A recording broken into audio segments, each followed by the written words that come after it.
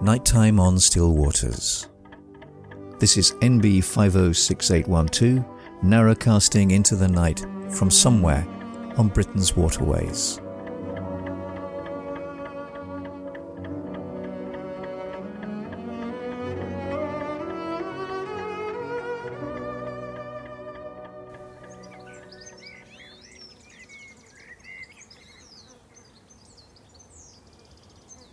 It's summertime, and as the song goes, the living is easy.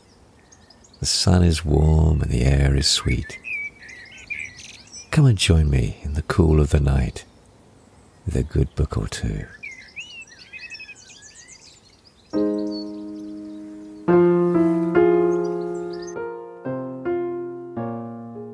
While we're away, instead of the normal Nighttime on Still Waters programme, for a couple of weeks we'll be spending a little time together, enjoying some readings. The stern doors are open to the night, coffee pot is still warm, and the biscuit barrel is close by.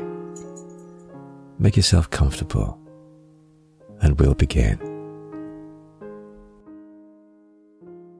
The Alice Rose had been built for Joseph Campling on Sefton's boatyard at Tusses Bridge, near Coventry on the Oxford Canal. His older brother had inherited their father's old boat, Sarah Ann. Both were owner boatmen, known on the canals as number ones. Their work either picked up independently or, as now, subcontracted to one of the bigger carrying concerns. Now that this family was growing up, the previous year Joseph had taken the boat back to Sefton's and had a tiny fore-cabin fitted. With Jacob now a teenager and Annie now getting older too, he'd taken the decision to lose a small part of his loading capacity, rather than risk the wrath of the local health inspectors who had the duty of checking the boats for compliance with the law. A law that restricted the number and ages of children who could share their parents' accommodation. That night, he and Beth sat in the well and smoked a last cigarette apiece. Below, Annie was already curled up asleep on the side bed. Jacob had disappeared into the fore-cabin he shared with little Johnny. After a few minutes, they too climbed down inside and were quickly abed. The morning would see an early start, up soon after daybreak, which meant around 5 o'clock in the summer day, and on their way by 6. Late afternoon would see them unloading the barrels of beer onto Banbury Wharf. The next morning, after an overnight stop in the town, they would be heading back to Coventry and the coalfields. I came across this book quite by chance, and it's by an author that I've not come across before, although I see that he's written quite a bit on canals and particularly on working boaters. And it's The Longest Trench by Geoffrey Lewis. That's a pen name of Steve Miles. And I think it's a self-published book by SGM Publishing in 2014. And I'm flagging up the self-published bit because you might have a bit of difficulty in finding his books online. The Canal Bookshop is probably the best, as it's got quite a good selection of his titles there, and I'll put the link below. As I say, I came across it really as one of those serendipitous happy accidents when I picked it up at a book swap. Initially, I couldn't quite work out whether this was based on an actual historical account or whether it's fiction. I have a feeling it's fiction, but there's some really detailed research here and also some extremely clever ideas and the way in which the story is framed. The book's essentially the tale of two working boat families on the eve of the First World War and leading through the war until the announcement of the cease of hostilities at the 11th of November in 1918. Besides being a really lovely book and charting a rather sweet love story between two characters. It's not a romance, but that is a lovely theme going through. The more I think about this book, the more I'm struck by the clever devices that Jeffrey employs. And these allow us to read about and experience the lives of working boaters through their own eyes as they try to work their way and their living around the West Midlands and then latterly down towards London during an incredibly turbulent time. And having the two families provide lots of nice points of contrast. We are first introduced to the Campling family, who run their own horseboat, the Alice Rose, carrying coal and other goods from Warwickshire to Banbury. And then we're introduced to the Kane family, and they run two company boats, transporting liquid residue left after gas has been extracted from tar. And the second boat is handled by his three eldest daughters. Both boats are pulled by mules.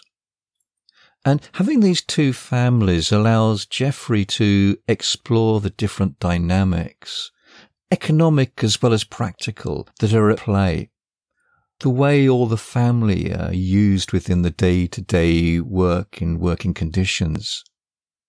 How even though Janet Kane is in charge of the Dee, the second boat belonging to the Kanes, the overall captaincy is still maintained by the patriarch Alfred. And the tensions, but also importantly, the really good reasons for this are explored later in the book after the two older girls go off to a factory to help with the war effort.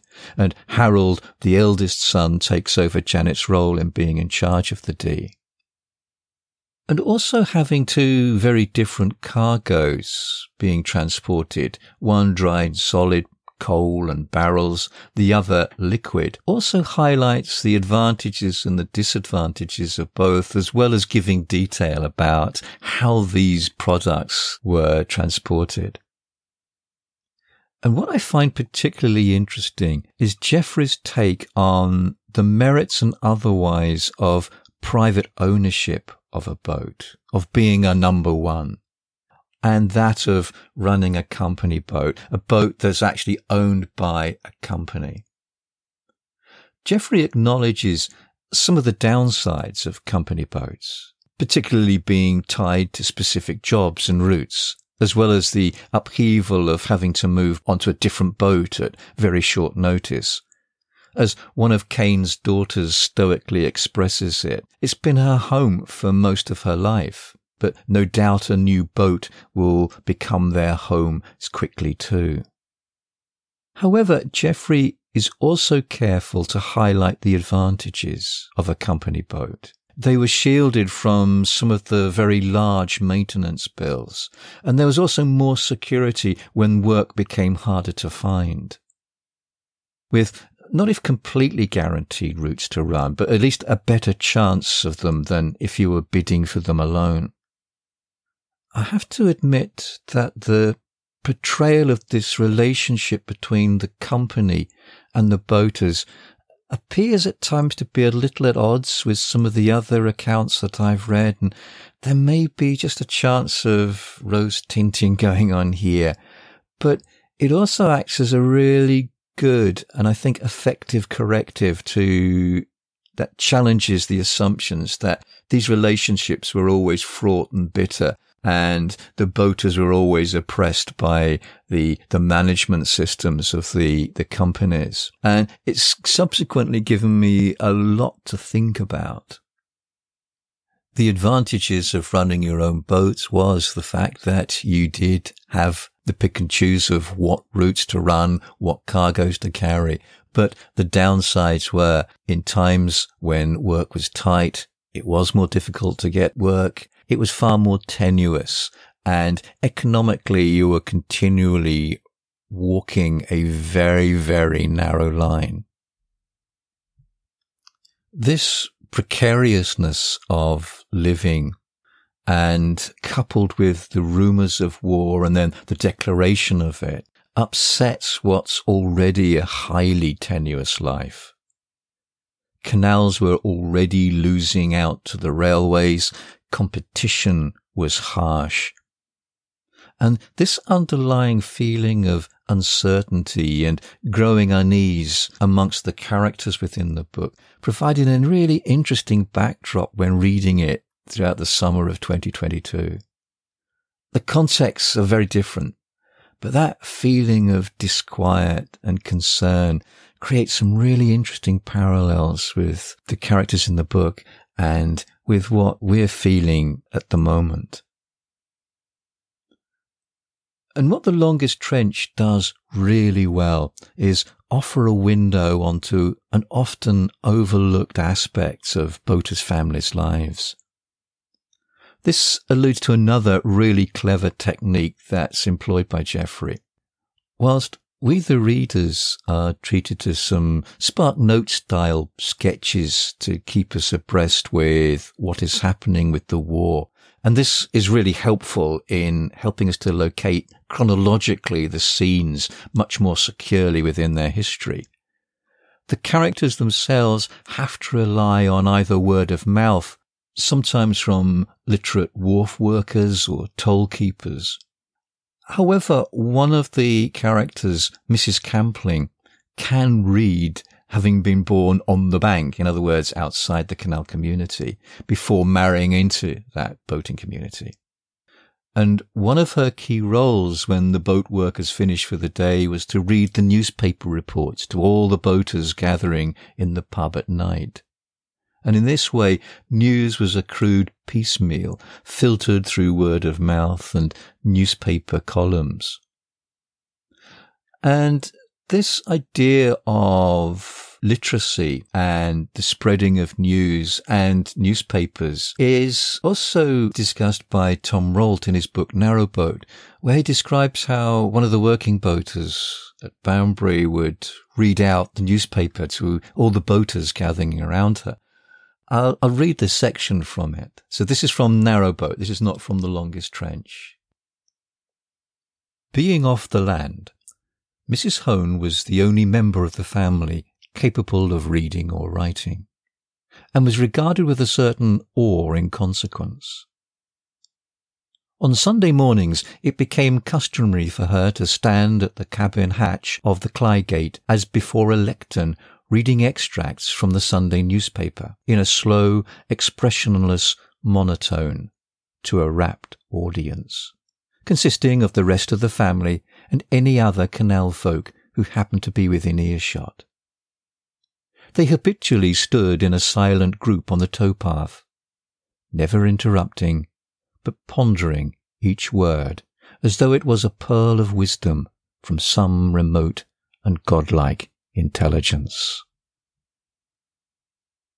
Literacy and education is something that runs through The Longest Trench, and the characters keep on coming up about how do you balance this premium of being able to read and write with the loss of a much needed and able pair of hands, particularly when work was tight and free help was needed. But it's the small details that I found so fascinating. Things I'd sort of considered and yet never really thought about. Like, what happens when a child falls seriously ill? These were the days before the NHS. How do you conduct a courtship when the two parties are on different boats in different parts of the country, particularly given the very rigid moral codes of the time? And those codes seem to bear quite a few parallels with those that I have found within gypsy and traveller communities. And those of us who live abroad and struggle, was it last year, getting hold of the census and then trying to fill it out? Or hitting the same problem again and again when you're filling out official forms and you don't have a postcode, might find some comfort in the strategies that were needed to be employed by the illiterate boaters when filling out important governmental forms. Those times, after all, were just as bureaucratic as ours. Also, anyone who walks along the canal towpath for any distance is going to be pretty soon struck by the number of canal-side pubs. either still in use or converted. And I'd not quite grasped until reading this book quite how essential they were to the people and the families who worked the boats.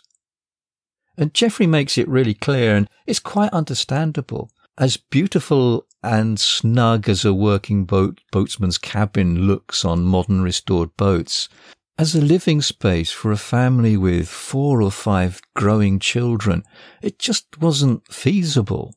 So pubs essentially became their parlours, and were also an important part of community support and cohesion. And the landlords and their families could offer that support network for help or information, for medical, social, and any other form of aid that might be needed.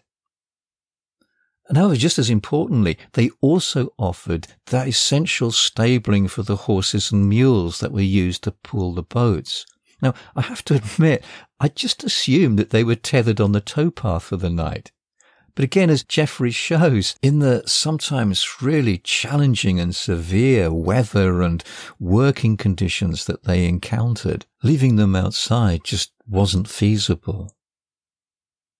And whilst all the families in the book clearly have great fondness of their animals and therefore take the greatest care of them, something again I have come across in other accounts that I've read. On economic grounds alone, in order for that family to survive, they needed to look after what was essentially their engine. So in this respect, pubs again offered an essential resource for them with stabling.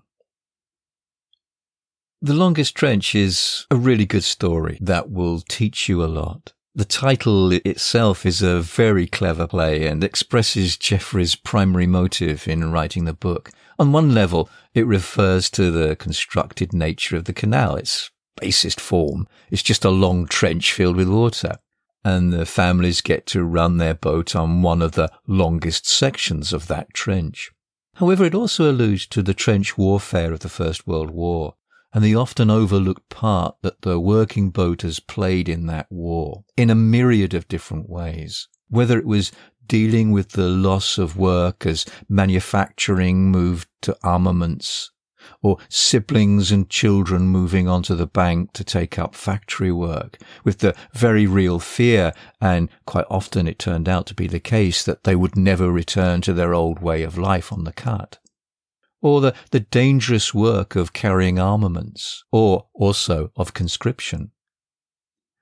Geoffrey Lewis does a really wonderful job in creating what I found a moving and rather wonderful tribute to a generation of working boaters who in many ways have been forgotten, and for restoring to them their voice.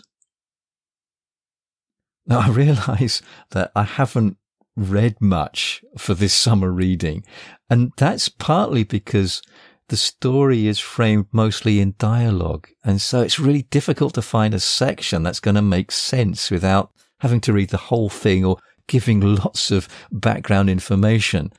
However, I will finish with a passage. It's only a short one, but it's a passage that answers an age-old question that's been nagging in the back of my mind for some time.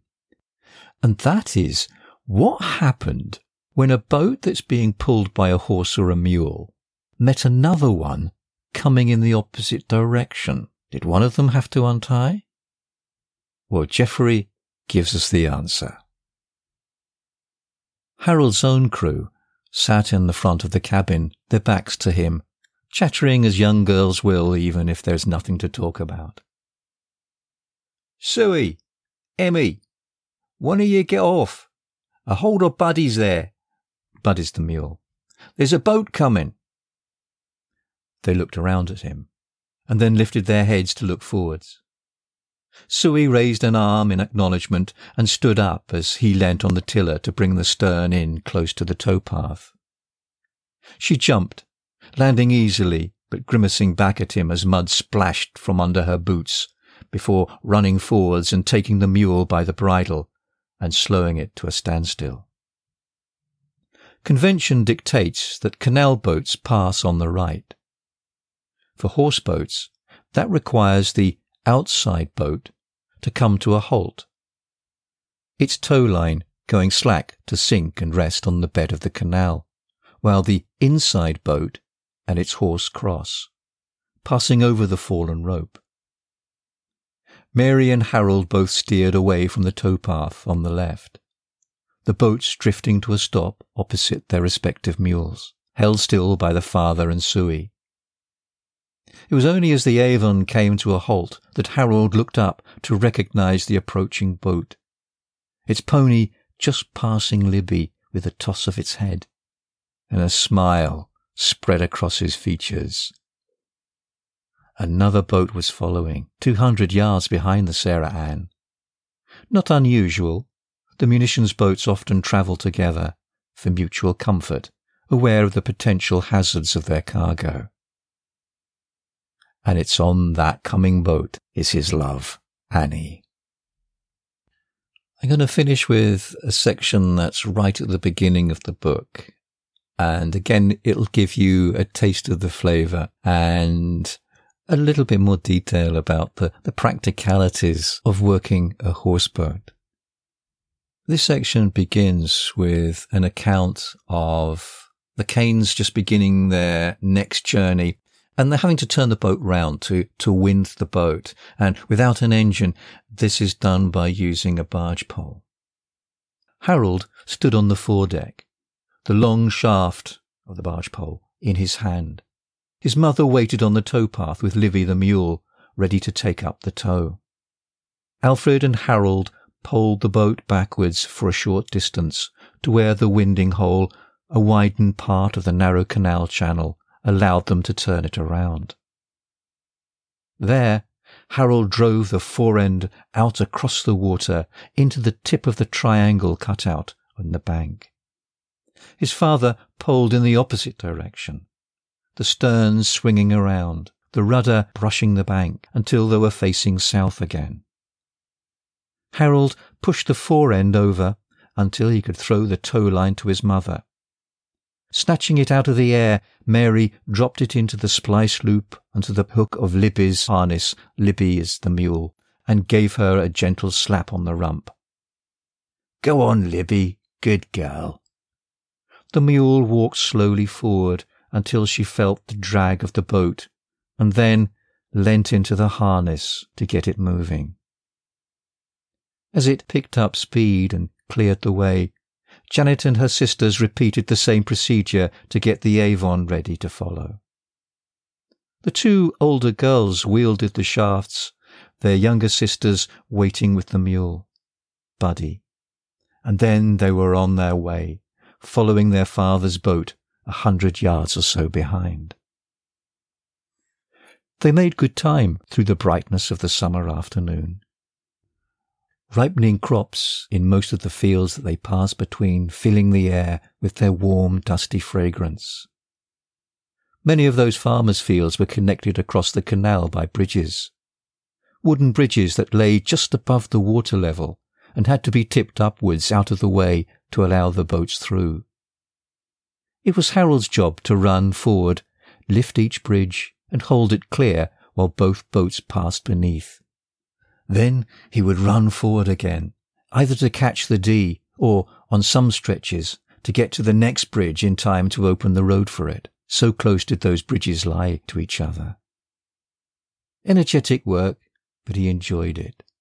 The freedom and exercise of being on the towpath, instead of just sitting on the boat. And at each lock they passed through, he would take pride in working the paddles and the gates as quickly and as efficiently as he could, even timing himself sometimes with the pocket watch his parents had given him last Christmas.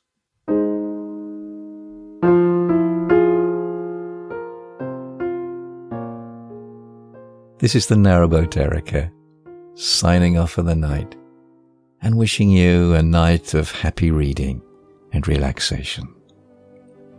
Good night.